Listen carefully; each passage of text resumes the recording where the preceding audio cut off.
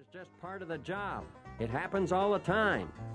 I know, and it always hurts. Of course it hurts, but our ability to tolerate pain is one of the things that makes cowdogs just a little bit special. He rolled his eyes up at the clouds. Seems to me that the best way to tolerate pain is not to get kicked. I moved closer and glared at him. Are you saying that the best way to tolerate pain is to avoid it? What if I took that attitude? How long do you think this ranch would run without pain? I don't know. About 5 minutes. Pain is our fuel, Drover. It's the force that drives us. It's pain that lets us know that we're alive. To run from pain is to run from life. Sounds like a pretty good idea to me. I could only shake my head. All right, you leave me with no choice. Just for that, I'll have to write you up. For making dumb remarks about pain, you get 3 shame-on-yous on your record. Oh, gosh, that hurts. Exactly, which just goes to prove my point that you can't escape pain, no matter how hard you try. Now, why did you bury that horn? Which horn? The horn you just buried. Oh, that horn. Well, I don't know. I guess I wanted to save it. You never know when you might need a horn. So far, so good, Drover, but that brings us to the most important question of all. Now that you've buried it, can you find it? His eyes blinked out. Well, I think I can. I sat down and gave him a wise smile. Prove it. Find the horn. He went to several spots, pawed around in the dirt, and came up with exactly nothing. He came padding back, sat down, scratched his ear, and said, I guess I've lost it. Exactly. I leaped to my feet and began pacing around him. This was a triumphal moment, don't you see? Now, let me tie all this together into one lesson for the day, Drover. You ran from pain but found it. You found a horn but lost it. That which you tried to save, you have no more. But that which you tried to lose, you have. Do you see what this means? Not really.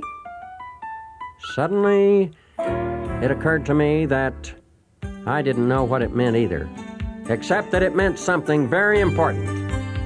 But even more important was that I overheard Slim and Loper talking. They had just stepped out of the medicine shed. We're out of Pinstrip and Fierson, said Loper, and we'll need both in the morning. While you're at the feed store, pick up 400 pounds of horse feed. And stop at the water hole and get me a pouch of Taylor's Pride Chew. Slim was writing all this down in the palm of his hand. Okay, is that all? Stay out of the pool hall and get back out here as soon as you can. We've got 2 weeks' work to finish before dark. Slim nodded. Seems kind of a waste, making a trip into town and not stopping at the pool hall. You can handle it. Well, I don't know. Slim looked up at the sky and rubbed the whiskers on his cheek. There's something about that pool hall, Loper. I mean, a lot of times that old pickup just heads there on its own and I can't hold it in the road. Hold it in the road and get back out here. Loper, has anyone ever told you that you ain't any fun? All the time. It comes from working poor help. Slim smiled and they drifted towards a flatbed pickup.